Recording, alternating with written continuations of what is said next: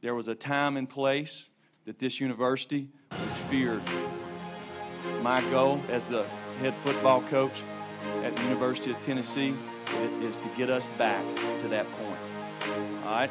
You can do it! Let me just quote the late, great Colonel Sanders, who said, "I'm too drunk to taste this chicken."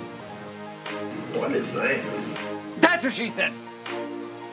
When you think about running through the T at Neyland Stadium for the first time this Saturday, does that give you a little bit of chicken skin? A little bit of what? A chicken skin, you know. You know what I'm making reference to when I say chicken skin? You're a Southern boy. I ain't got no idea. Dobbs heaves it. They're bunched up in the end zone. It's tipped up. It's caught. It is caught. Jawan Jennings.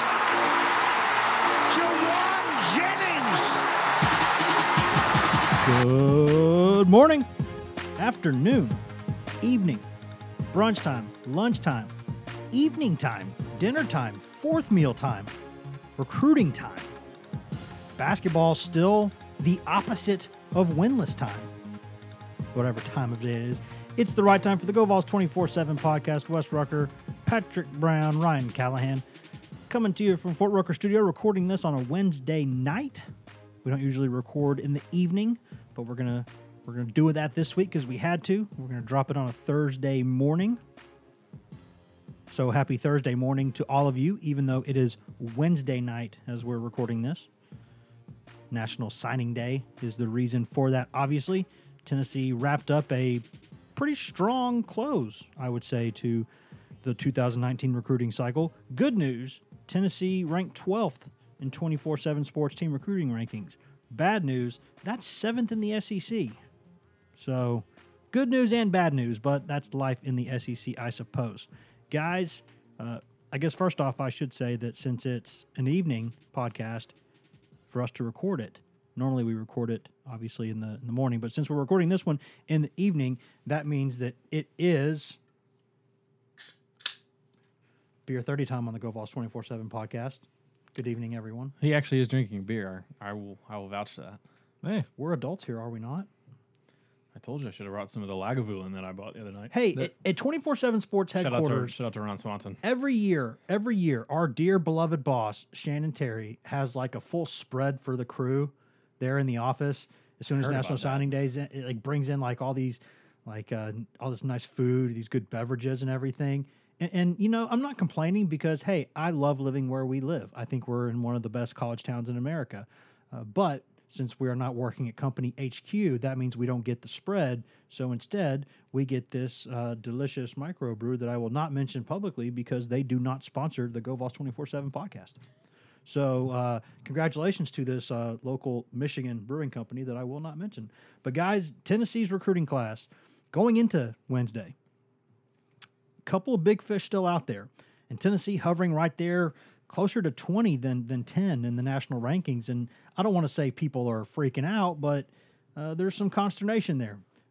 So what does Tennessee go out there and do? Boom, big finish. Goes out there and gets a 4-star, just great prospect, Henry To'oTo'o, the linebacker from California.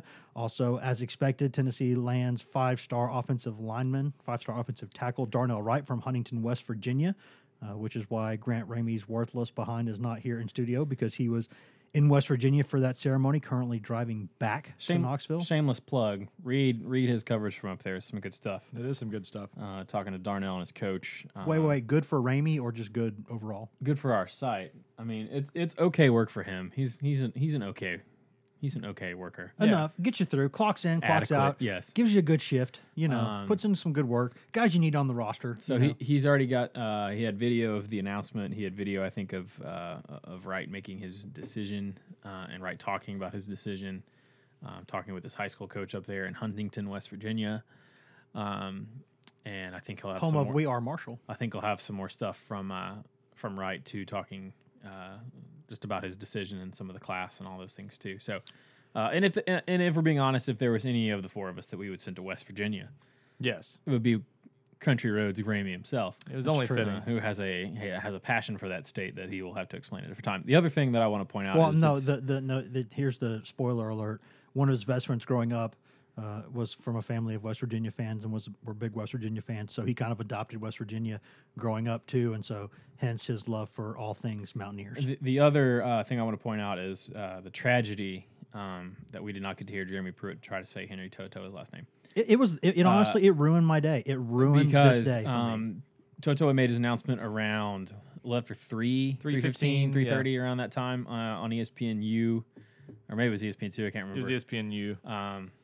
And Tennessee did not announce him until I think just a little bit before 8 p.m. Eastern time. So there was a gap there, and people were wondering, did his letter of intent get lost? Did his parent run off with it? Yeah, is there something fishy going on here? I don't think there was anything fishy going on. I think we were talking about this, that after his announcement, he probably had to do a bunch of interviews, and then at some point maybe he had to go to class, and he's out in California, so it's 3 hours behind us. Bro, he's top 50 overall prospect. He ain't got to go to class. Yeah, it's De La Salle. It's a nice school out there. They seem to An athletic factory. They probably understand left from right. They know what's It's a really good school. cynical record over here. Yeah. But no, I think that was Tennessee went head to head with Bama for that one. I mean, and it looked for a while. And again, we'll get to Ryan who knows more about this in just a second. But I think it's fun for those of us who don't get inundated with recruiting coverage every day, because that kind of puts us in the seat for once of the average fan, kind of, because and I'm candid about this. I don't do a lot of recruiting, so I probably know a little bit more about than the average person would, but it helps for conversation, because this isn't just us talking inside baseball. There's questions probably that people have out there, and from the outside looking in, it looked to me like Tennessee was trending there for a while with To'oTo'o, and then for whatever reason, you can probably guess. I mean, Bama being what it is, it's just a great program. Bama started, got the new defensive staff in place. Saban got to go there. He talks to the kid, and it looks like maybe Bama's kind of going to pull that one out like they usually do when they want somebody. But then for whatever reason, Wednesday morning, it starts to get out that, hey, maybe Tennessee isn't out of this thing yet. And we never thought Tennessee was out because of the relationships that those guys on that staff have with De La Salle and with that family. But just an outstanding job for Tennessee, because Wright is someone we all kind of figured Tennessee was going to get. But To'oTo'o, I think, is a really nice surprise and just a huge get for Tennessee. It's sort of like Quavaris Crouch 2.0 a little bit. Where Yep. Tennessee was out of it. They did have a home visit late last week, right? And Jeremy Pruitt, recruiting ninja, I guess, worked his magic there. Maybe he played Madden with him again. If that worked with Crouch, I don't know if it worked with hey, you gotta do what you gotta do. But whatever they did, it worked, because they ended up getting him. I would love to be able to tell everyone conclusively what happened, but there are three different versions of the story that I've already been told. His coach has told one version, which is that essentially he knew Sunday morning that he was going to Tennessee. The coach claims he knew Sunday, and that really Alabama was out of it, and according to him, with Tosh Lupoi leaving. So according to him, it was Tennessee and Washington in the end, and the Alabama stuff was misdirection or was not really true.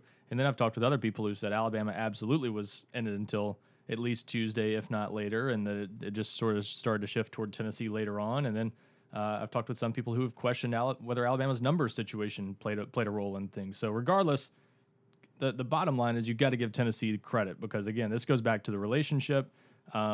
This is a situation where you weren't going to land Henry To'oTo'o without winning his trust and without winning his family's trust. They're a very close family, like most Polynesian families. It's like the Tagovailoas at Alabama, where they moved to Alabama. It might be a similar situation where they move with him to Tennessee. They're that close. It's entirely possible. There was talk of them looking at houses when they were in town for his official visit to Knoxville. So you had to win the trust of all of those people, and there clearly was that level of trust for Tennessee to be able to win that battle and to pull them away from the West Coast, because if they wanted us kind of a compromise, I guess. They wanted humidity. Well, you could have easily stayed out west. He liked Washington, and that's a good program. They've been doing well up there. And there's great coach, a very good Polynesian culture there. There's several other Polynesian players who've been through that program, so that could play into it. I mean, there were legitimate reasons at times to think any of those three schools could have landed him, and Tennessee comes out on top in the end. However it happens, so give Tennessee a ton of credit. And like you said, Patrick, reminds you of the Quavaris Crouch battle, and for Tennessee to pull out two of these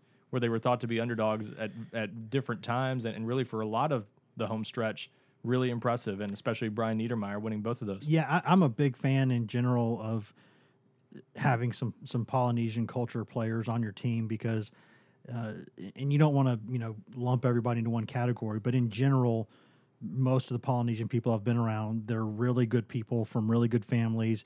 They have respect, for people. They treat people the right way. They work hard. They do what they're supposed to do. And I think you add more of those guys into your program. I think that's a good thing because in every experience I've had just about those guys, they help your football team and they're good for your culture too. They're just good people. And you make a good point there. And then, when I think Greg Biggins was our first, one of our West Coast guys was the first to drop a crystal ball for To'oTo'o on Wednesday afternoon. And people on our board were like, they're just setting it up. They're just trying to create drama. And it's put your cup on. Put your cup on. Here it comes. That's Here's the thing, though. Favorite. A couple weeks before, there was another round of Tennessee crystal ball picks, also started by either Biggins or Brandon Huffman, where they started hearing out at the Polynesian Bowl after the Tosh Lapoy departure, hey, this really might be a big enough deal, and Tennessee might be the team to beat. I had continued to hear at that point that Tennessee was in good shape, and they thought if there was any hope of Alabama still winning the battle, they thought they had momentum, and that the Tosh Lapoy departure might kind of, just put aside any thoughts of Alabama winning it. That obviously may or may not have been true, but the momentum seemed to shift at times down the stretch. And the point I was going to make though is that this is a guy, because of his background and his family, he wasn't going to be trolling. Yeah. And at this point of the morning or whatever part of the day it was, Tennessee had just come off the George Pickens situation where that thing was all over the place. Ryan, you were keeping tabs on it more than anybody. Four different teams were, and even Keith Niebuhr down in who covers Auburn. I think for us, it's does a great job. Niebuhr. See, it's a confusing last name, and I don't want to butcher it. So thank you, Ryan.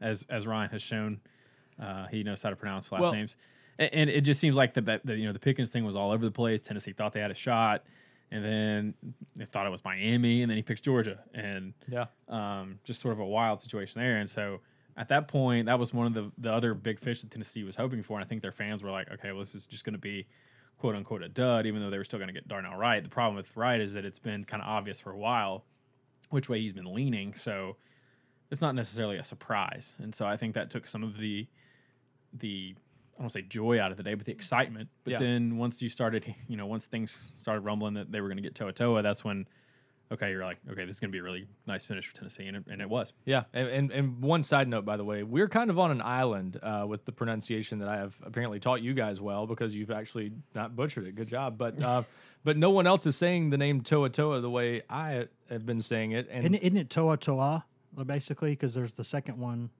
I think it's slightly different, right? No, they're identical. It's just T-O''O. Are you positive about this, or are you just making this up? No, that's how it's. So who told you that's how you say his name? He did. Okay, I've talked to. There you go. Yeah, so I've talked. That's a good source. I've talked to him exactly twice on the phone, and both times just to be sure. The first time I legitimately didn't know. The second time to be sure, because I'd heard so many mispronunciations of his name, I asked again, and that's probably a common question for you with recruits. You'd be amazed. I'm just enough of an idiot that I'm willing to ask. A lot of reporters I think are afraid to ask, hey, how do you say your name? Because it seems like insulting, but people get it all the time. I'm sure. I mean, I've heard Quavaris Crouch was making fun of Jeremy Pruitt mispronouncing his name. I mean, coaches can't even keep up with I think this it's stuff. important because, that's your name. I mean, that's the name that your parents gave you, the name your mom gave you. It's your name. It's who you are. I think it's people who...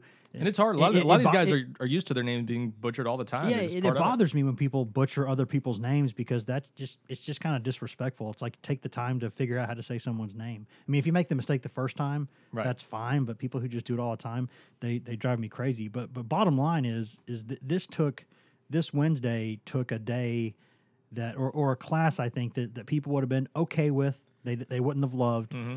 And it made it a much better class. Now, again, there's no way around this. Tennessee, this is just the past 3 years, which is going to be a majority of the team next year, are 3 top 25 classes.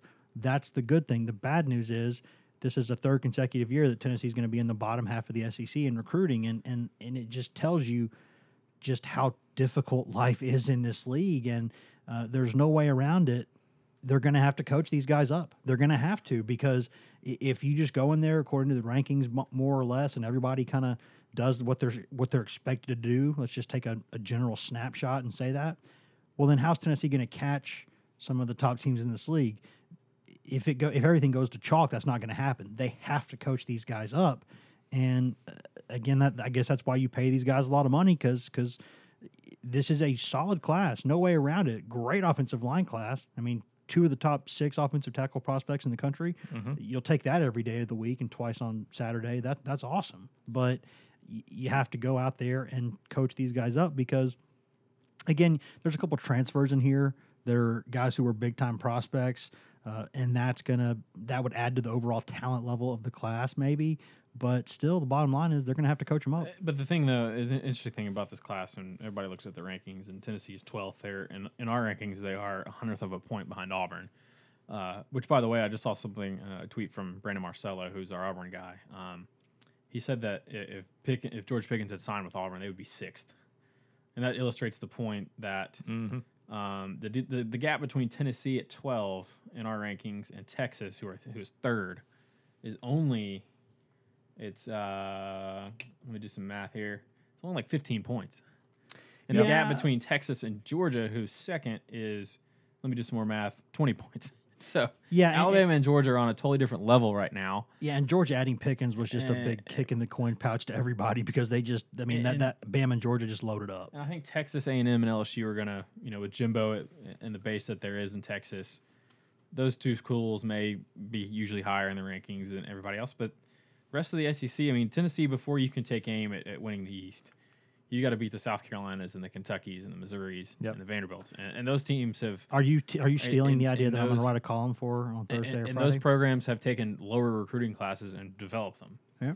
And I think what I like about this class is, first of all, I really like what they did on the offensive line. That was a major area of need. Now, this offensive line class probably won't fix everything overnight. They're going to have to develop they need 2 of these classes. But this class, just from a size standpoint, all 5 of these guys look like SEC offensive linemen need to look. And Tennessee did not, and I made this point before on the podcast, but Tennessee's offensive line last year, they didn't look like the guys on the other offensive line in these SEC games. Nope. The Missouri game was striking.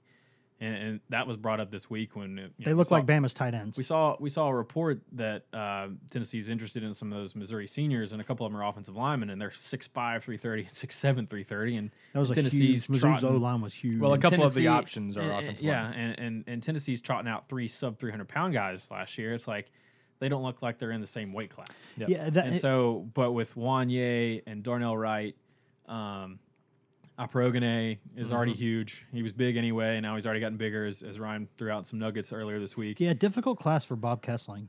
It really is. Melvin McBride's over 300 pounds. Jackson Lampley's another big. They've got big guys, and Pruitt likes to point out, hey, we got big powerful men. So they address that, and I like this class in a lot of places because it's more of a fit of what they want to do. It's guys that they want, and it's guys that they're familiar with, and it's guys they've evaluated and as a coach, unless you're Alabama and you're getting the pick of whoever you want, you're having to go off your evaluations because you're not going to get everybody you want. And so this staff trusts their evaluations, and now they've got to take some of these players who a lot of them seem to have natural physical abilities that you see watching their film, and they've got to develop them and make them into SEC caliber players. Yeah, and I think for those who missed that, Pat did mention about Tennessee contacting Missouri, and I read a story early this week, some good reporting by some of the guys on that Missouri beat. There was a story that came out and said that there were 4 SEC coaches who had called Missouri and said, hey, we're not going to take any of your players. Don't worry. You're on probation, but we're not going to do that. Tennessee said, forget that. And Tennessee said, screw that. We need players. So I'm going to call and say, I'd like some of your players, please. So, yeah, I mean, hey, that is what it is. It's business in this league. It's business time, and Tennessee needs to win. And Missouri, Pruitt last year openly going, and I remember this vividly, in Tennessee Missouri week, Pruitt said several times that he was impressed with Missouri's offensive line by the size and stature and the way those guys played the game. So it's not a surprise at all that Tennessee is trying to get some of those guys. But, back to Tennessee's class, guys, this is big news. This is big news. Said weeks ago, months ago, we've said for a long time now that anybody who didn't, in the college football world, who didn't know Brian Niedermeyer's name was going to learn it pretty soon because he was doing an unbelievable job on the recruiting trail. The guy's going coast to coast, picking lots of different guys, getting Tennessee in on some big-time players, helping Tennessee land some big-time players. Lo and behold, those 2 huge additions on signing day pushed Niedermeyer into the number 1 spot in 24/7 Sports coaching recruiting rankings. So Brian Niedermeyer is the 2019 24/7 Sports National Recruiter of the Year. So big, and he's got to be probably the best recruiter in Alaskan history, right? Like he's got to be like. And I love Alaska. Been there, beautiful part of the country. Absolutely love it. Thanks for that great deal, Russia. But not a lot of football personalities from up there. So you keep this up, Brian Niedermeyer. You might get a statue up there in Alaska pretty soon. This might be a big deal. But in all seriousness, just an unbelievable job this young guy has done on the recruiting trail. Just you look at him and you go, he's kind of goofy. I take pictures where it's like every time I ever take a picture of the guy in practice, I joke that it looks like me sometimes. And two, it looks like a guy who had a bad day and doesn't want to talk about it. He just kind of has that frazzled look, just kind of like he's got the big bushy beard and the hair, and he's like, I don't know what's going on. But the dude is just a recruiting monster. He's done an unbelievable job. And the most impressive thing, I think, is just sort of the path he's taken to this and how quickly it's happened. I mean, I was telling this earlier. A year ago, first guy Pruitt brought with him, though. Yeah, I guess a year and 2 months ago now. I believe I remember this right, that his name was one of the first that sort of broke the night Pruitt was introduced in his press conference. That later that evening, we heard Niedermeyer's name as one of the first staff hires, and we were thinking, okay, is this a support staff hire? Is this an assistant coach that's going to be on the field? What is this exactly? And he wasn't an assistant coach at Alabama, obviously. He was in an off-field role there, so we didn't know what to make of it at the time. Well, obviously, it turned out he's an on-field coach.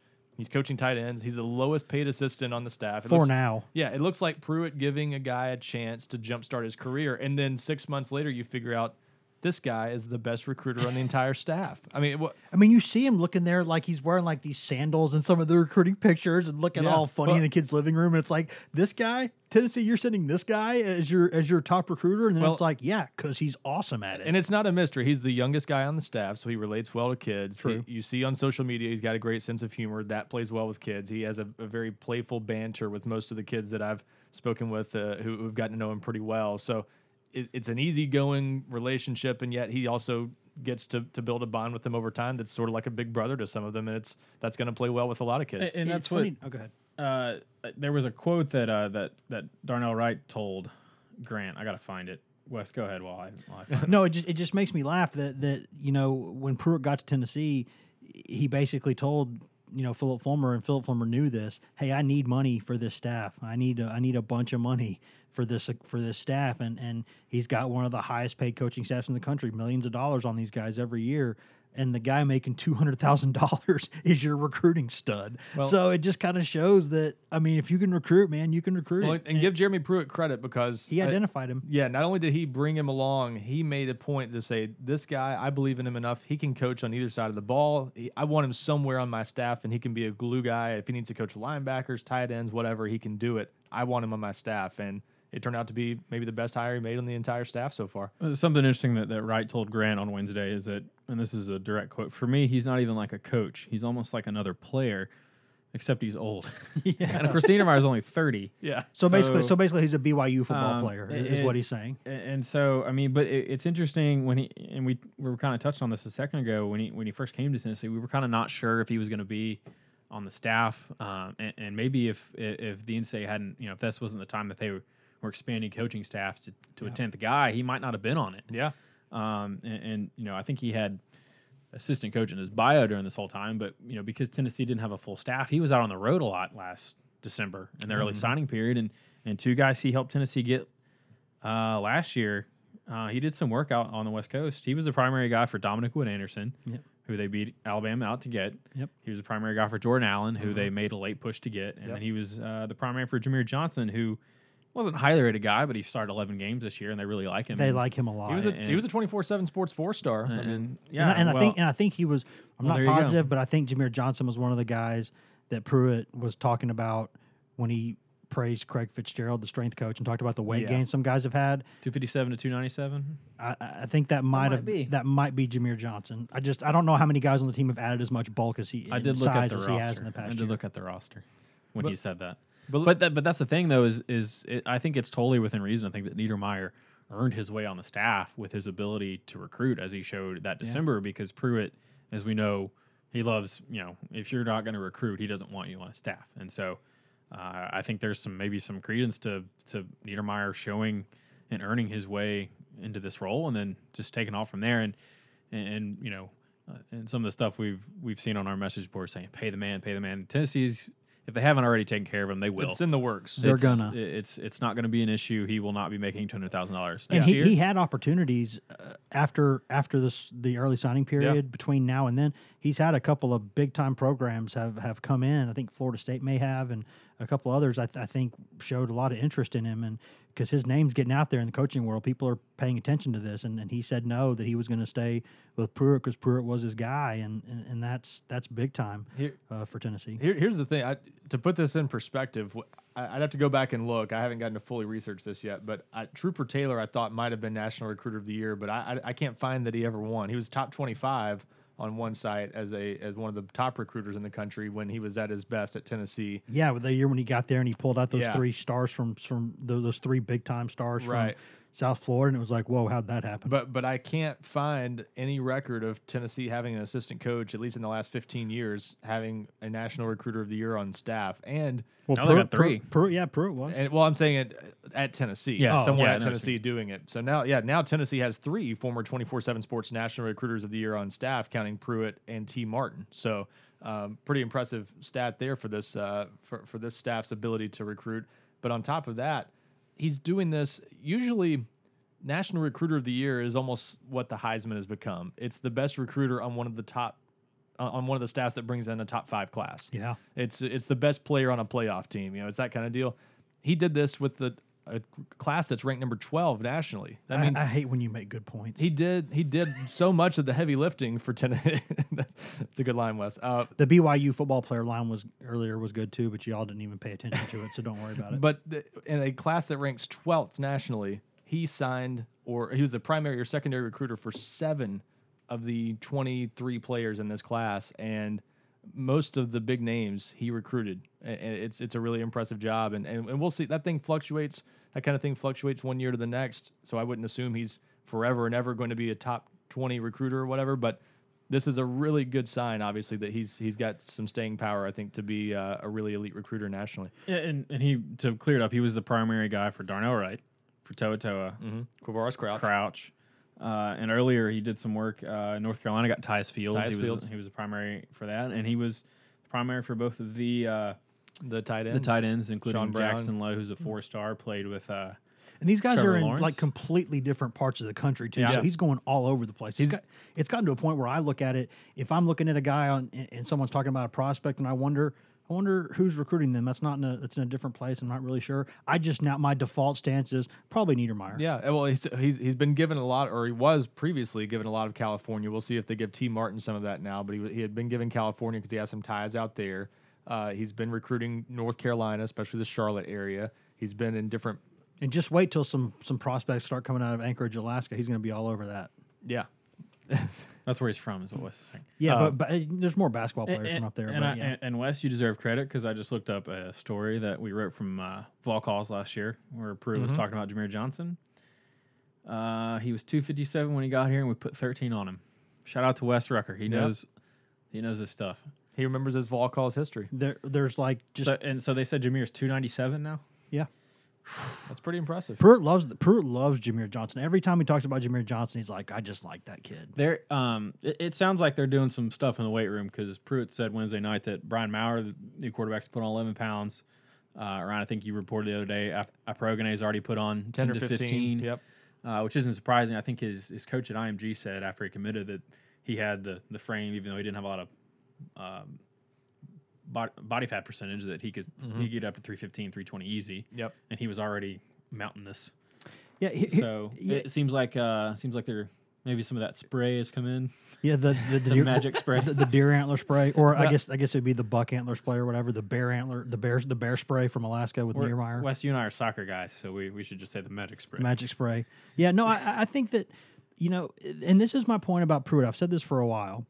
The reason that you can tell that Pruitt's got a good reputation in this business and that people are loyal to him is that things that we are now taking for granted. Like Niedermeyer had really good opportunities to leave Tennessee this offseason, and he did not do it.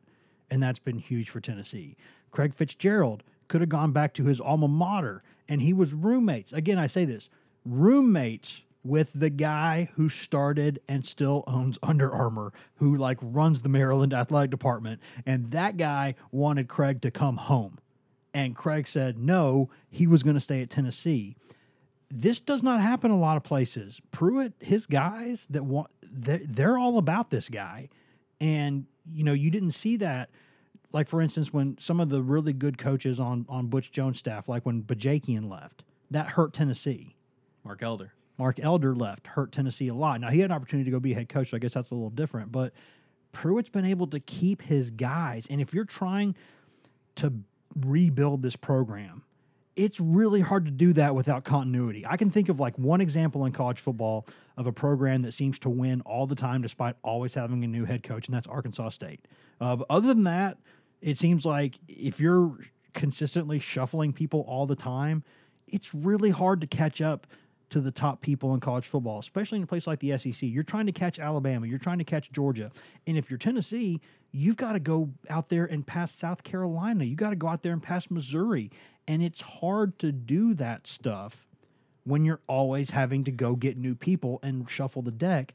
And Pruitt's guys are staying with him, and he's able to go get big-time coaches. I'm not convinced that there's not going to be any more movement in the coaching staff. There's always occasionally there's some things that happen after signing day. But Pruitt seems to identify coaches, and they're sticking with him.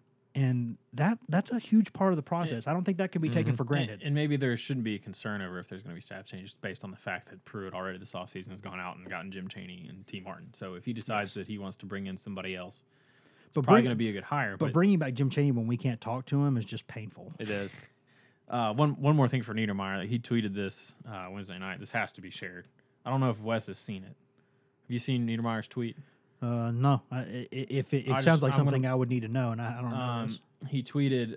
He made a tweet where he gave a shout out to basically a lot of the behind the scenes people in the program. Takes a village. The recruiting staff, quality control guys, and we should point out that Kevin Simon, former De La Salle star, really helped Tennessee get Henry To'oTo'o. There was a connection there that Tennessee used very well. But Niedermeyer also tweeted out. He gave another shout out to another recruiting assistant, Michael Magnus, and he said, "Best recruiting assistant I've ever been around. We're gonna build this thing Rick by ... Just playing sunglasses guy emoji." Wes is really happy. I can see the genuine content on his face. I'm a professional, okay? I'm not going to sit here and dance over someone's professional grave. I mean, I want to, but I don't think that I'm going to. Did you guys know that Butch had a chance to go join the Maryland staff and then was like, no, I'm going to go back to Alabama? Maybe they'll put me on as a full-time coach there. But they're not going to. Which is going to let the intern jokes continue for another year. So, And also it's going to keep those fatter checks from Tennessee coming. It will. Yeah, that did hurt Tennessee financially for sure. Because, you know, anything that he would have to make somewhere comes out of his buyout money at Tennessee. So now, because he's making the same money regardless of where he goes, so he could go do anything and he's getting the same money. Wes, you clearly have a happiness bubble that I'm about to pop right now because Grant is texting us from the road. First of all, don't text and drive like Grant Ramey does. Second of all, he wishes he could FaceTime you and play Pop Rocks. Yeah, Ramey made a false... XM Station Pop Rocks at 17. Y'all check it out. Ramey made a false accusation because when we go on road trips, Ramey and I are the road warriors. In basketball season, like it's almost like, you know, we see each other more than we see our own families during basketball season. And we agree on most things all the time. We're both agreeable people. But Ramey occasionally listens to just terrible, terrible music on that god-awful satellite radio channel, Pop Rocks. And he today was accusing me of liking that station when I only have a couple rules. When I get in the car, every time I say, hey, Grant, rule number 1, don't kill me. Rule number 2, no Eagles. Rule number 3, no Pop Rocks. Other than that, bro, do whatever you want. I think those are 3 fair rules. He just sent us a screenshot of what's playing on Pop Rocks. It's Coldplay. Yeah, he sent me one. He sent me one earlier today. It was No Doubt. It was No Doubt. Yep. It was No Doubt's. What song was it? Don't Speak playing. Yep. And he FaceTimed me and just set the phone there and let the song play until I hung up because I was basically like on the phone like, you bastard, I hate you.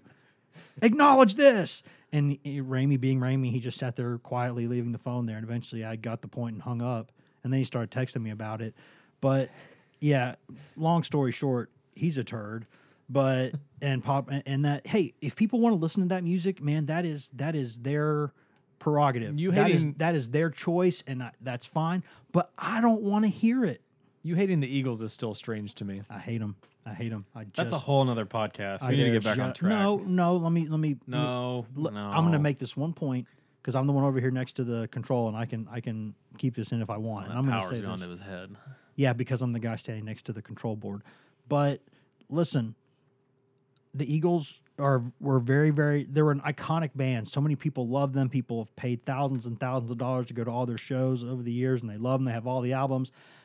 I don't know why, but ever since I was a kid, and I grew up like my mom played all kinds of music. There's the Beach Boys and Elton John, just great stuff.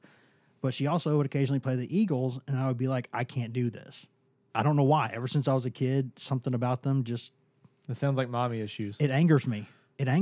Well, there's some other things that you don't like that I think most people would say you're crazy for not liking. True. But we're not going to get into those things. I have a code. I have a list, and every man should have a code. All right. So what was our... To steer this thing back on course a little bit. I decide where the course is, Ryan. And you've already made your one good point for this podcast. That's true. So, I got to set the rest of it out. Yeah, you have to be dumb now. Go back to being dumb, please. No, I did have one point earlier on the finish to the class because I didn't think well, first of all, we kind of glossed over Darnell Wright just because it was such a foregone conclusion, but that's number 10 overall prospect. Yeah, the number 10 overall player in the country just signed with Tennessee. And first of all, a lot of the focus on signing day was about the fact that signing day isn't very fun anymore. And even Tennessee fans were saying that through most of the day. Make signing day great again. As there wasn't much activity. I remember when kids signed on signing day and rappers rapped. Yeah. I remember both of those things. But you know what? This turned out to be a more exciting and a more eventful signing day than really any of the past 4 or so. Tennessee probably got more attention because they got 2 of the biggest guys left on the board. They got the 2 highest ranked uncommitted players that were left on the board. That George Pickens obviously was committed to Auburn before flipping to Georgia, so he doesn't count toward that. But that was the only thing that kept it from being a perfect day, I think. If Tennessee had somehow gotten all 3 of those guys, that just would have been a dream finish. But as is, landing 2 of those guys, it's an incredible finish. But what it did is it took an imperfect class. This is not a class where they filled every need to perfection. Well, they had so many needs. They had too many to fill. They did. So it's a class where they had some complications in state, dealing with a class that they didn't really know very well when they got here. It took them a while to get a feel for kind of the lay of the land, who they actually wanted in state. So that was complicated. They flat out just missed out on a couple guys like Maurice Hampton. They never could get him on campus. Guys like that. So it was an imperfect class, but this finish takes it from what was a solid class, I think, to a very good one. I don't think it's a great class, but it is now a very good one because you filled the need at linebacker.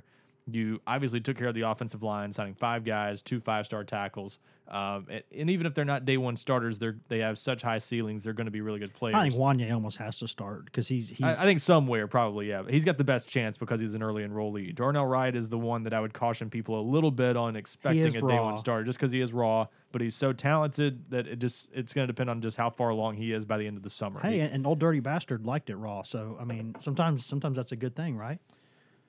Yeah. I don't know how Ryan, to you don't know Wu-Tang Clan. I don't know why I even tried. Yeah. I was just gonna let that one go. But so yeah, it's a class that has some very high peaks in it. And I think it's obviously gonna be defined by how well they evaluated. If they get some of those 3 stars they signed to really pan out, if those junior college defensive linemen they signed really pan out, some examples like that, it's gonna be a good class. But they've got to hit on their evaluations, and that's the main. I mean, you said it kind of differently, Wes, but kind of the same at the same time. They got to coach them up. I think they've got to evaluate well. We'll see over time whether they did, but Clemson has gotten where it's gotten without signing a single number 1 class. You can do it without signing even top 5 classes all the time. You just got to evaluate well, hit on a good percentage of them, and really take advantage of your highly ranked players you sign, which that's where Tennessee failed as much as anywhere. Under Butch Jones, the elite players they signed often didn't live up to the hype. This time, they just need to hope and try to develop, guys like Henry To'oTo'o, Quavaris Crouch. They need to be the elite players they're billed as, but if they are, we may look back on this as a very good class. I think today took this class from a solid B. I'd even go A minus. I think the places where they maybe came up short, where they didn't get an elite defensive lineman, and they didn't. I think defensive line in general is a little bit of a concern. And pass rush. Yep. I think they don't have a guy. I'll add running back to that. And you need in this day and age, you need a guy off the edge. You need a Derek Barnett type. I think not necessarily that, but close to that. A guy that other offensive coordinators say, we got to figure out this guy will wreck our game plan. You need a game wrecker. Yeah. And for this upcoming season, they might have one. Darrell Taylor has, if he can do what he did against Kentucky every game, he's got sort of that potential to be that guy. But I think that's where they fell maybe a little bit short. And because of that, Jordan Davis, who's committed in the 2020 class, immediately becomes the most important commitment. I know a lot of people talk about Harrison Bailey, and he is a big deal, don't get me wrong, but they need an elite pass rusher that can help right away next year. And they addressed the needs on the offensive line. I think they did a good job at tight end in this class, too. I like the two guys they're bringing in there. I like some of the defensive backs. I think it's tough that Tyus Fields has an ankle injury. He will probably be out for a couple months here in the offseason. Probably won't go through spring practice. You touched on linebacker. I think if you want to throw J.J. Peterson as a signing in this class, he basically is. Basically, he's a guy that they just had on campus who that there should be more coming out of him in this upcoming season. But this isn't even including the fact that they added 2 transfers who don't count toward the rankings that were elite prospects coming out of high school. And on offense, I think they got a really good receiver in Ramel Keaton. And receiver is a position that is going to be really important in the 2020 class. And they've started, they're losing a lot. They're going to lose, I think, maybe 4 seniors off the top of my head. And they'll have some transfers too. I think. So we've heard D'Angelo Gibbs will play there. Ramel Keaton's another guy they'll need on to step up there. I think the running back they got in this class, Wes, you were going to say that's an area they fell short. I really like Eric Gray. I like Eric Gray. I just think they needed more there. I think in a class with all the needs they have, I can live with the one running back. I do wonder about depth. But the thing is that they've got a couple guys in this class that could be really good running backs. Yep. Quavaris Crouch is a beast of running back. If you watch his film, Aaron Beasley was a very productive player. Him on outside linebacker. Well, maybe that's the difference in this staff and the previous staff is that the previous staff saw an athlete like Tyler Bird and say, "Hey, we're going to put him on offense because that was an offensive head coach." Yeah. And this staff is they want their best athletes on defense. So I really like this class. I don't know that it's going to be cause an overnight change because I think there's some guys that need to be developed and they need some time. I think it does in spots, but not throughout. No, maybe. I mean my only point is, but I think that this is very much a step in the right direction. And as Pruitt said on Wednesday, they got to put another on top of it now. And that's the thing about this recruiting schedule is that they've already had 2-3 junior days already. I mean they almost had more 2020 and even 2021 guys on campus the past few weekends than they had official visitors. So that's the calendar now. These guys in the 2020 class are potentially just a few months away from coming off the board because there's going to be a lot of those guys are going to make decisions in the summer and probably sign in December because that's just how the cycle is now. So I think that's something that these coaching staffs are having to adjust to is because you've got so many guys in the fold in December, you're only focusing on a handful of guys in January, and you can use that time to get on the road and evaluate other prospects, offers, get guys on campus. And I think Tennessee staff has done a good job. And you made the in-state comment, Ryan, about how they maybe didn't get as many guys in this class, but I think they're seem to be off to a pretty good start with a lot of in-state guys, and this is a really good in-state class, especially some of those big linemen down in Memphis. So I think Tennessee is moving in the right direction. It took Pat 42 minutes and 44 seconds to bring up Memphis. In case you were curious. Well, I don't want to talk about Memphis because the Grizzlies are at a crossroads right now. I'm still a little in my feelings about it, but I think that this is it's a step in the right direction, and they need to put another class on top of it. They need to have a better season on the field in 2019 to kind of keep building the momentum that this class and this finish should generate. And my only point was cutoff, Ryan. Go ahead, Ryan. Go ahead. Well, I was just going to say, Jeremy Pruitt made the point himself tonight. First of all, they've at the recruiting celebration Wednesday night, which they've got 2 more of those coming up on Thursday in Memphis and Nashville, and he'll probably deliver a similar message there. But pointing out that they've got to win more games on the field, and on top of that, this next recruiting cycle, like you said, there's reason to be excited about this class. Sure, it's a top 12 class, has a lot of good players in it. But this upcoming cycle will be the first one they've gotten to fully recruit, because it's one thing to recruit a class for a full year like they did with this year's class, but they, just like the in-state situation where they're asking guys going into their senior year to camp. Not many kids do that. Now they've had 2 years to recruit these guys. They've gotten to see a lot of these players they're recruiting now in camps going into their junior year when camps more naturally happen, when you can actually get kids on campus for camps. So there's a lot about this next class, the 2020 class, that will be more natural. And I think that will give Tennessee a better opportunity to sign a top 10 class, or maybe even top 5 if the stars align for Tennessee. But yeah, they should have a better class, and especially adding T. Martin, you've got a couple elite recruiters to help out Jeremy Pruitt do more of the heavy lifting, and a solid staff around them. So I think everything's set up better. Where Tennessee, I'm sure Jeremy Pruitt's a little bit disappointed, probably deep down, that this class didn't crack the top 10. Just knowing how high his expectations are, I'm sure he would tell you a year ago he probably thought this would be a top 10 class. But maybe I think it's a top 10 class in his head, though. it could be. But even then, I mean, there were some misses where clearly, if you get Owen Papo, if you get any of those guys that they had legitimate shots at times, it's an even better class. So I'm sure the misses always kill coaches deep down. As much as they try to act like they focus on the ones they sign, it still eats at them sometimes when they miss out on guys they thought they could have had. So I'm sure he's looking at next year and saying that's when we really can take advantage of what we've done so far. And I think you can see it's very realistic for Tennessee to sign a top 10 class next year. My only point with running back was that as much as I think all of us really like Ty Chandler, and as much as explosive as he is, it's pretty clear to me anyways that this team doesn't have the kind of running backs that Jeremy Pruitt wants to do what he wants to do offensively. It's a big need. And again, you had Jim Chaney go out there Wednesday night and say that he's more committed to physical football than he ever has been in his career. So he's going to be more dedicated to kind of pounding the rock when they can. If I played with those Georgia running backs for a few years, I'd be committed to it too. Oh, God, yes. But, I mean,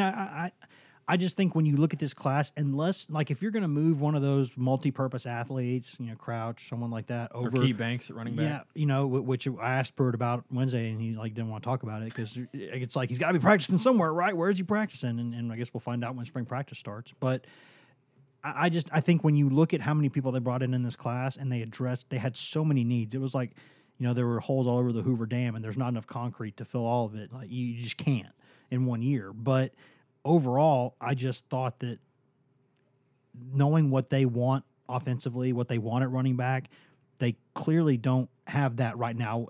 And I just thought that they would add another guy, but maybe he just looked at the pool of running backs and thought that there weren't any that he loved that he could get. So, but it's such a big part of what they want to do that it just seems like they would have added another one. And maybe they also looked at it another way, is that they need more guys like Ty Chandler because he was one of their most explosive playmakers.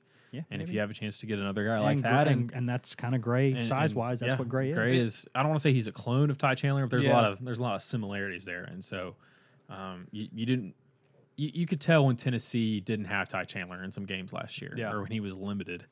Especially early in the season, UTEP, Florida, or did he play against Florida? I think he did. There were a couple games where he wasn't healthy or he wasn't right early in the season, and you can kind of tell they lost the dynamism of that backfield, and now you have a guy like Gray who can do that. Tennessee tried because they added the O linemen, they added 2 big physical tight ends, guys who can maybe help you early on. Underrated, and they did a lot of, and I like a lot of those guys. Maybe we'll mention one of them later, but I think he liked both of those guys as blockers. So they did so many things to address the parts of the running game, so many of the parts of the running game. But then, like, the actual running back part of it, I just thought they would have added one more guy. The real answer, they tried. I think they tried. This is not a deep running back class nationally. You saw them go after. I mean, they swung for the fences like on some guys. Like a JUCO or grad transfer, maybe. Yeah, somebody. I thought they might, and I thought they would maybe be a little more desperate to add a second running back. But with so many needs, I sort of understood it. I mean, if you didn't feel as good about Ty Chandler, and you didn't feel as good about Eric Gray, and you didn't feel as good about even Tim Jordan, being able to develop a little bit more. Buff Hamster, show some respect. Yeah. So you've got guys there that you are confident in their ability to at least be productive. But, yeah, I think part of it was just a very shallow running back class in terms of quality that they really wanted. But you saw them. They went after John Emery Jr., the 5-star they got on campus back in November. They went after Trey Sanders, never got a visit from him, and he's a stud headed to Alabama. So they went after some heavy hitters, Tyrion Davis in LSU's backyard down in Baton Rouge. So they went after some guys. They just didn't get them. So I think next year it's a better running back class nationally. I think you'll see them try to take a couple backs and get that bigger back. And if the need rises in 2019, you've got a couple guys, as I mentioned, in your back pocket that if they're not playing a lot on defense, that you could, like Butch's back pocket. Not You quite were on the same. list there.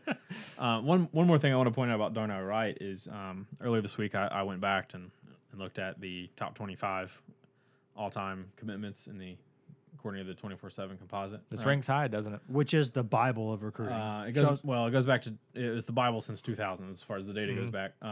According to this, Darnell Wright is the 8th highest ranked commit of all time Since 2000. since 2000. Yeah. And someone said earlier today, I need to verify this, but that this had been Tennessee's, even though this class was ranked 12th nationally, in terms of average star It's very ranking, good, yeah. It's one of the better ones, maybe the best, highest ranked one Maybe in the since past decade. 2009 Yeah. potentially. Yeah, that sounds about So right. better than any of Butch's classes And- were well- in terms of per, average star power per player. And again, to put more into perspective what Tennessee's done here, they're coming off a 5-win season. And someone pointed this out on the checkerboard. I forget who. I would love to give them credit for it. But they point out that when Tennessee previously has won 5 or fewer games, they haven't signed classes this good. The only one that was the exception was Butch Jones's first year, where they went 5-7 in 2013 and then signed a top 10 class in 2014. But otherwise, every 5-win year Tennessee's had recently has been followed by a class that kind of disappointed. So. Yeah, I mean, Look four at- of the top 60 or so prospects nationally, Yep. that's not bad. The teams that finished ahead of Tennessee in the rankings are Alabama, Georgia. They're pretty good. Yeah. Texas had a pretty good year. I don't know if y'all saw it. They kicked Georgia's ass in the Sugar Bowl. Yes, they did. Texas A&M had a good year. They took Clemson and down to the wire. LSU had a good year. Oklahoma was in the playoff. Oregon had a good year. Michigan. Did they finish 4th in their division again? Let's say, where's this going? They were doing great until I had to play Ohio State. That's usually how it goes for them. Florida won 10 games, and then 2 spots ahead of Tennessee's Clemson. Yep. I don't know if y'all heard. They might have won a They national won a title. or title. something. Auburn's just ahead of Tennessee. I'm going to say they're tied.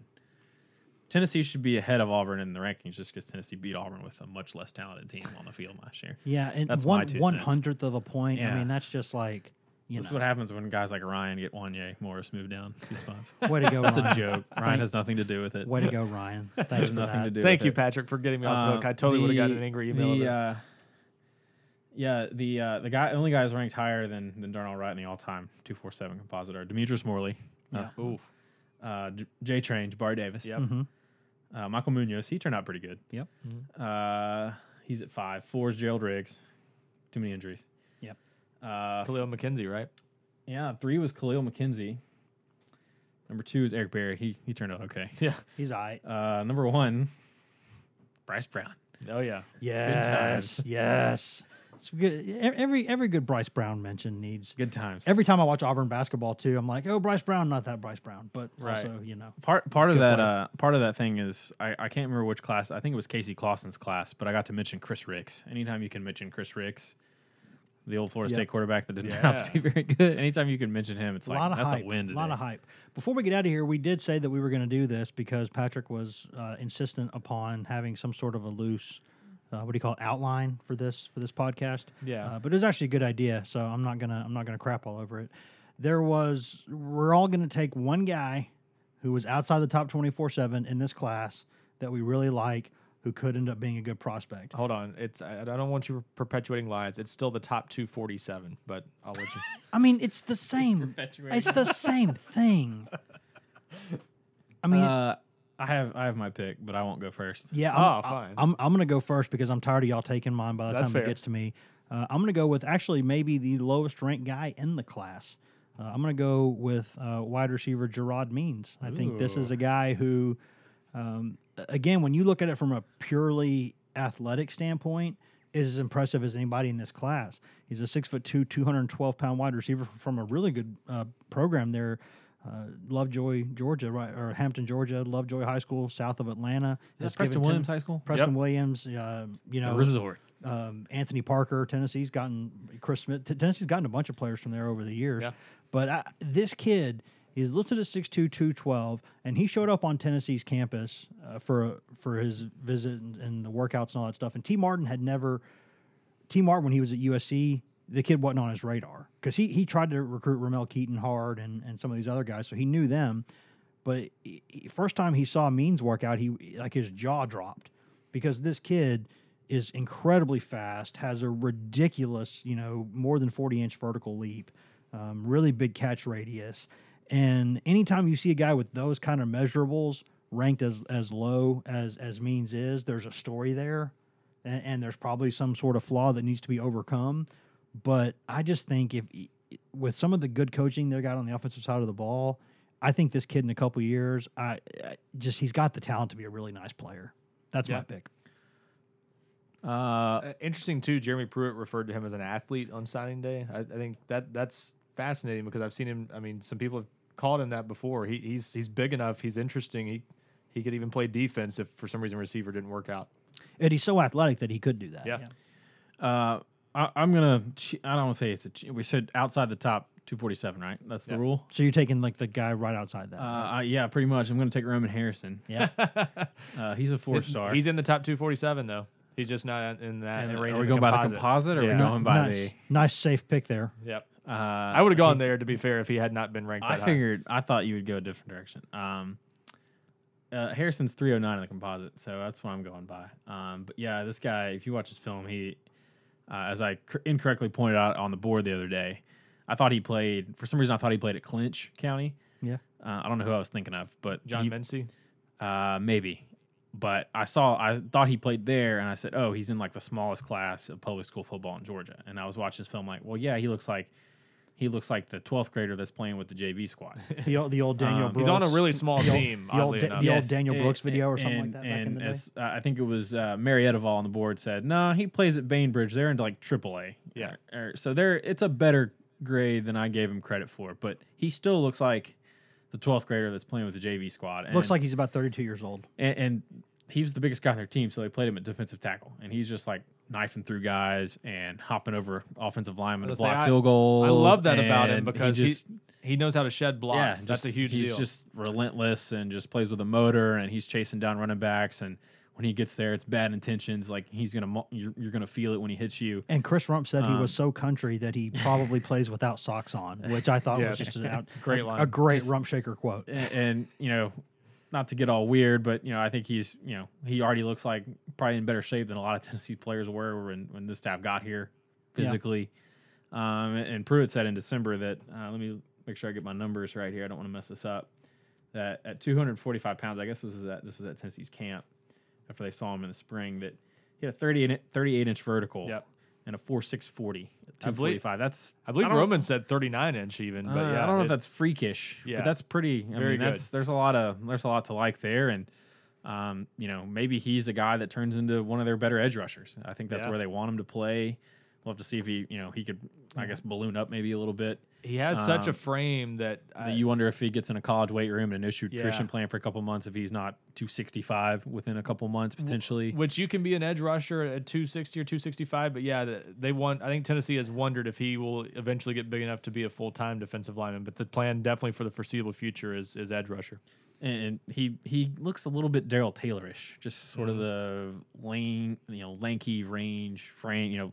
Taylor in high school was playing wide receiver. His film is fun. Kicks. Like he I'm gonna go Step Brothers. He walks in to F stuff up. Like he's going in there. He's going in there to party. Yeah, he's just knifing through guys and taking on double teams and shedding them. And it's just, he looks like a man among boys out there. And I think that's another thing Pruitt said in December was that when we were watching practices or watching film or whatever, he was just he's all over the field.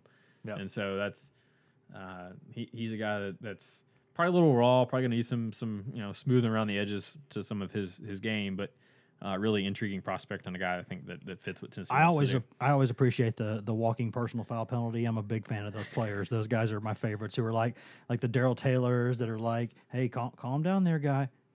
Like the sun's going down. Calm down, big guy. And something else the staff seems really big on is Bainbridge won their state title in Georgia this year, so it seems like that's something that the staff values is guys that are captains on their team, guys that play for winning championship programs. DNA. He led an undersized team from a 2-5 start to a state title. Incredible run. And because he blocked a field goal at the end of regulation when he went like Super Hulk and flew over the offensive line and blocked it probably with his chest. Yep. these are always tough for me because I convince myself that multiple guys that are 3 stars are going to be pretty good players in college because we study this too long, and then you see the upside, and coaches do too, but then They get to campus and you're like, oh, this guy can't play. and then only half. That's gotta be so disappointing when a coach. Like I've always thought that, like when a coach gets there and they really watch the first workouts or like first 11 on 11 padded practice, and they like it's got to be so depressing because they spent like 2 or 3 years Yeah. recruiting some of these guys, and they're like, damn, he sucks. That's why like they that's got to be such like a disappointing when it hits you like a ton of bricks right in your face that all that time in your career was just completely wasted because he's not good. And that's why, as a college coach, you really love kids to camp, because when you don't see them right there, face to face in front of you, apples to apples comparison with other players, it's just hard until you see them on the same field with other good players. When you see them against terrible competition, I mean, everybody's got film.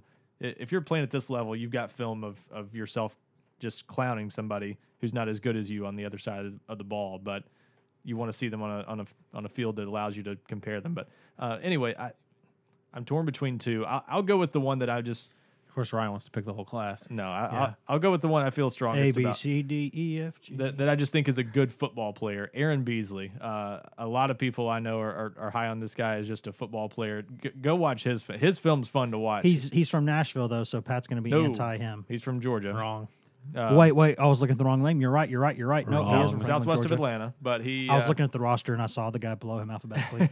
But he is a hard hitting safety, and he's going to start off at safety. The only thing that makes me a little hesitant about him is just not knowing exactly what he's going to do physically long term. He could grow into a linebacker. He could be a running back, as you alluded to earlier, Patrick. He's going to start off at safety, but I'd want him at safety if he can stay there. I think his hitting ability there to be an in the box safety, he could be pretty impressive there. But he's just a good football player. He's one of those guys that just he has a nose for the ball, finds his way into the play, and can hit as well as anyone in this class. So I like him a lot. The other guy I was going to say, who I think just has a lot of upside, is Melvin McBride. If I was betting on any of those offensive linemen, Pat, listen. Memphian.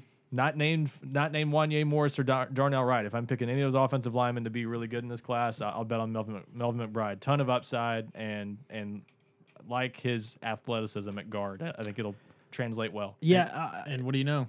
From another winning program down there, Whitehaven. That's right. Or the Haven, if you will. I made my pick with my head, and I'm going to end with my pick from my heart. We don't get to pick 2 guys. Isn't that what we said? I just did, to be fair. Ryan did. I'm just going to say this. I'm going to say Ryan does. I'm going to say this. I love every single thing about Elijah Simmons. I'm just going to throw that out there. Anytime, because you see, like, a lot of times the heights and weights can be a little bit exaggerated. Like, they'll make you look a little bigger, a little taller than you really are. They just throw it all out there in Elijah Simmons' roster ranking. 6 foot 350. I'm interested. Bam, right there. But he's down to 330 already. Allegedly. But this kid, better get the scale back out. This kid, like when we do on our roster pages, like it's really neat little graphic. Like it's the circle and it's got like their head in it. Most guys, the proportions, you get like head and like some shoulders, and like Simmons' face is so wide that it takes up like nearly the entire circle, and that's just his face. And he also took like pictures with his dog, and he had like a big chain on. And I'm like, Yes. I just love every the chain photos. I love every single thing that's happening right now. And I'll be honest with you, I have in my entire life spoken to Elijah Simmons 0 times, but pictures can be worth 1,000 words. Yep. And as soon as I saw the picture of Elijah Simmons, and then I looked into it, that he is 6 foot 350, can dunk a basketball at that size, and takes pictures with big chains on. He's got that really like fat face. Although I love everything about this, and I'm just right now all American. I'm just going to throw it out as there. Patrick said, this kid is going to somehow become a star because I will will it to happen. As Patrick said, though, it's not a dunk. Pruitt the story in December that Pruitt told was that they were talking to Simmons about his weight, and they wanted him down at a certain level.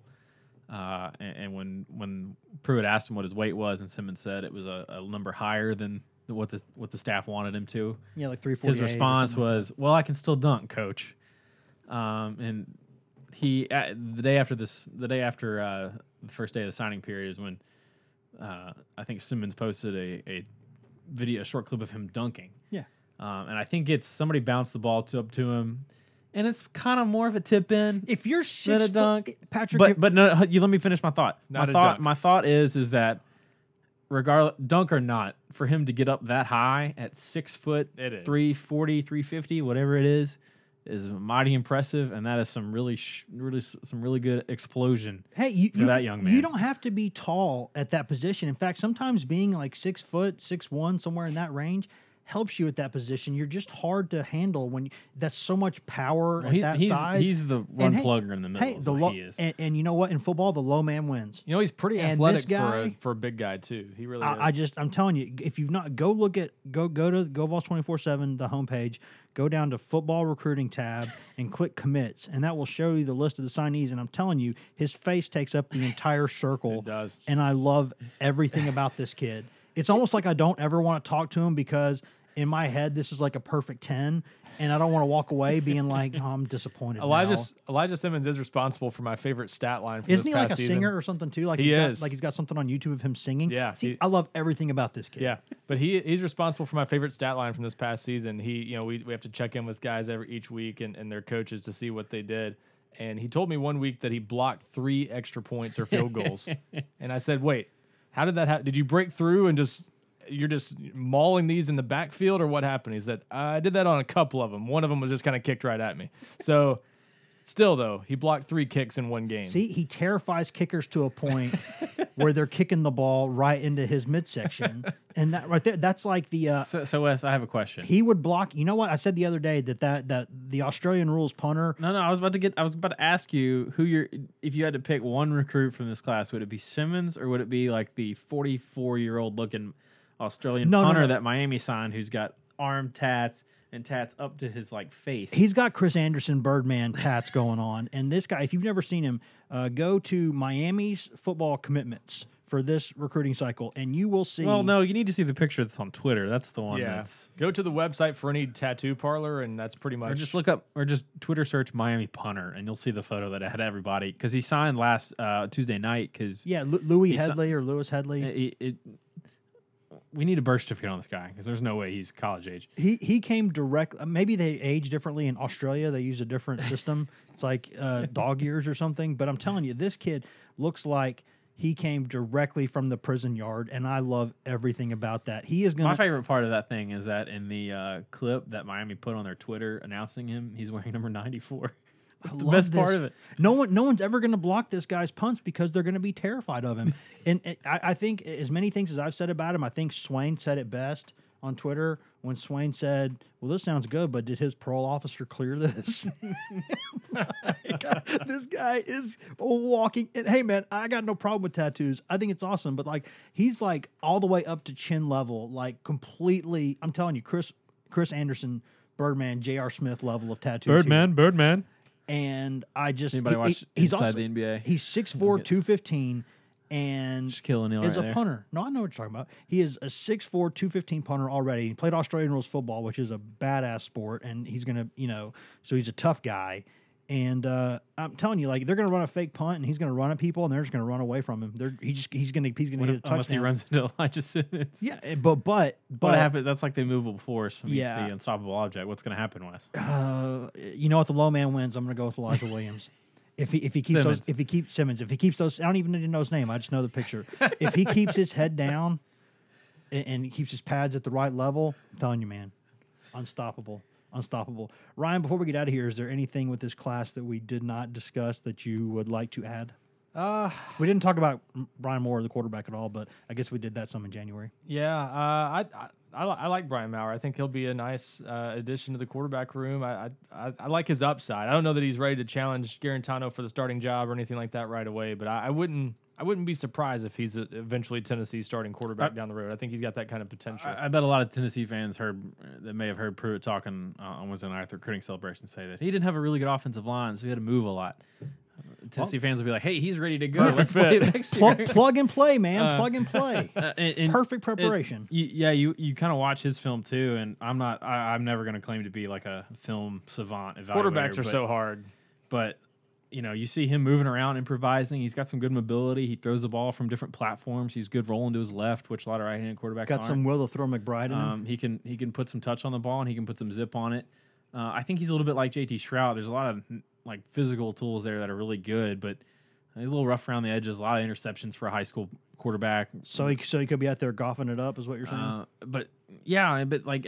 They just he's going to get so many reps in the spring, and the way that Tennessee practices, I think, is really good for player development. And that's why I think Tennessee fans are wondering, for some of these guys, can they develop them? They're going to get so many reps, all these guys that are here in the spring, that they're going to have thousands of reps during those 15 practices. They're going to get those guys better. So, and Ryan, I think a lot of people, what's Anthony Harris? What's going on there? Yeah. What's going on with Kenny Solomon? A couple guys that are still seem like they might be part of this class in some capacity, it looks like. Yeah, they are part of the class right now. They obviously didn't sign with Tennessee on Wednesday. That was pretty much by design. Now the idea is if everything goes according to plan, Anthony Harris still has a path to getting to Tennessee this year. It's not like they're gray shirting him and making him wait till next year or anything like that. He just he's ranked 233 in the yeah. Oh, he's a really good player. He was not eligible to be chosen for our.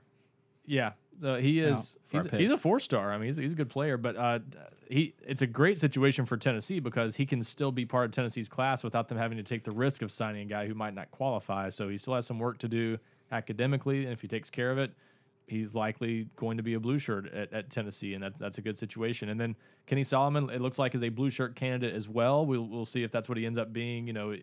Essentially a preferred walk-on for now, but that's basically all a blue shirt is until he's placed on scholarship. It's a good prospect for a walk-on spot, basically. Yeah, and a nice addition to the class. I think we're still wrestling with whether he belongs on the commitment list or not because because I guess it's still uncertain whether he's going to be a blue shirt. If you take him off, that's going to make Auburn's 100th point lead go up. But for now, I think we'll keep him on there. That'll be your fault, Ryan. He's a blue shirt candidate, so I think he belongs on there. But regardless, he's a nice late find, I think, in a low risk, high reward kind of addition you make here at the end. He didn't good have length for a corner. Yeah, didn't have a ton of big offers. And if you're Jeremy Pruitt, you trust your ability to evaluate defensive backs. There's clearly a lot to work with there. A 6-foot guy with good track speed. He says he ran a 4.42 at a camp at Duke last year. So. Has some good speed. I think we need to call Cut and verify that. Yeah, there's some upside there. Cut so be like, shoot, that's like a 4.65. I wouldn't quite put them in the same category because he was much slimmer coming out of high school. But there's some Emmanuel Mosley potential there. I can see some similarities. Yeah, Mosley weighed like 120 when he showed up. He was 145 when he enrolled at Tennessee, I think. But yeah, so not the same situation there, but similar in that they're both good athletes. They're both kind of hidden gem type cornerbacks, and we'll see if he develops. But yeah, if you get Emmanuel Mosley out of him, you'd be pretty happy with that pickup. Correct me if I'm wrong, but Mosley is on an NFL roster right now. Yes. So yeah, he's not on an AAF roster like Colton Jumper is. Nice late. Should have the music queued up. Listen. Colton Jumper is just going to be. Hey, that's for next week's podcast because this is the opening. This upcoming weekend is the first of the AAF. I'll say this too. I'm not saying anything earth-shattering here because he's a top 50 player nationally for a reason. But if you only know Henry To'oTo'o for having a hard to pronounce name and a high ranking, go check out his film. I've been wrong on these before. I thought Dylan Bates was going to be a really good linebacker at Tennessee, and that clearly was a bad guess. I think everyone did. Yeah, but you went there. I'll be shocked though if Henry To'oTo'o is not a really good football player. We're talking about Colton Jumper and having a good time, and then you got to bring up Dylan Bates, Ryan. But I'm just saying, he was a top 100 guy that I thought was going to be a likely hit for Tennessee. You're squatting over the punch bowl right now. I'm telling you, that's what you're doing. It can. I'm just pointing out that it can happen. Wet blanket Callahan. You can't count on. You do this long enough, you realize there are no sure things. But Henry To'oTo'o, to me, out of all the highly ranked guys in this class, I feel pretty confident he's going to be a really good football player and a difference maker for Tennessee pretty early. I love his film. You like his mental makeup. I don't think he was ever into the attention at all in recruiting. He and his family just did their thing. I think he's going to be a hard worker, a good teammate, and he's got great speed and good size. There's a lot to like there. The linebacker situation is going to be fascinating with some of the experienced guys they've got and the young talent they're bringing in. It's going to be a really interesting clash. Lots of how they're going to figure that out. Jeremy Banks, where does he fit in? Because it sounds like the plan's linebacker, maybe. So yeah, Crouch, Peterson, Batuli, Kirkland, Ignat. Somebody's not going to play. A lot of stuff there. Might be some portaling. I just had to make portaling in. I'm not saying those guys are leaving. You have to use. I just wanted to use the word portaling in verb Anytime form. you can use the word portal, that's a good time to use it. Guys, thanks for tuning in. We'll be back later this week. We'll have another podcast. Ramey and I are going to figure this out. He's in West Virginia, coming back from there Wednesday. I'll be on the road Thursday, so may have to record that maybe Friday morning. release that Friday afternoon. We're still working on those logistics, but thanks for tuning in this week, this episode. We will be back again in a couple days. Until then, you can find us always on social media. I'm Wes Rucker 24/7 on Twitter. Patrick Brown's P Brown 24/7 on Twitter. Ryan Callahan is Ryan Callahan 24/7 on Twitter. And Turd Ferguson is Grant Ramey on Twitter. You can find him there. You can also find our staff at twitter.com/GoVols247. We're on Facebook. Huge Facebook site. We're proud of the work we've done there.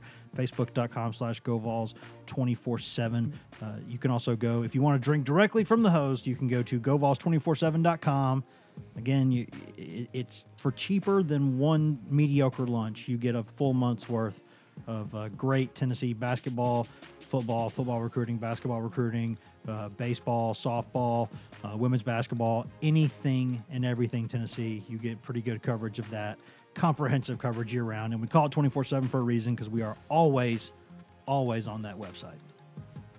Pat, any final thoughts? No.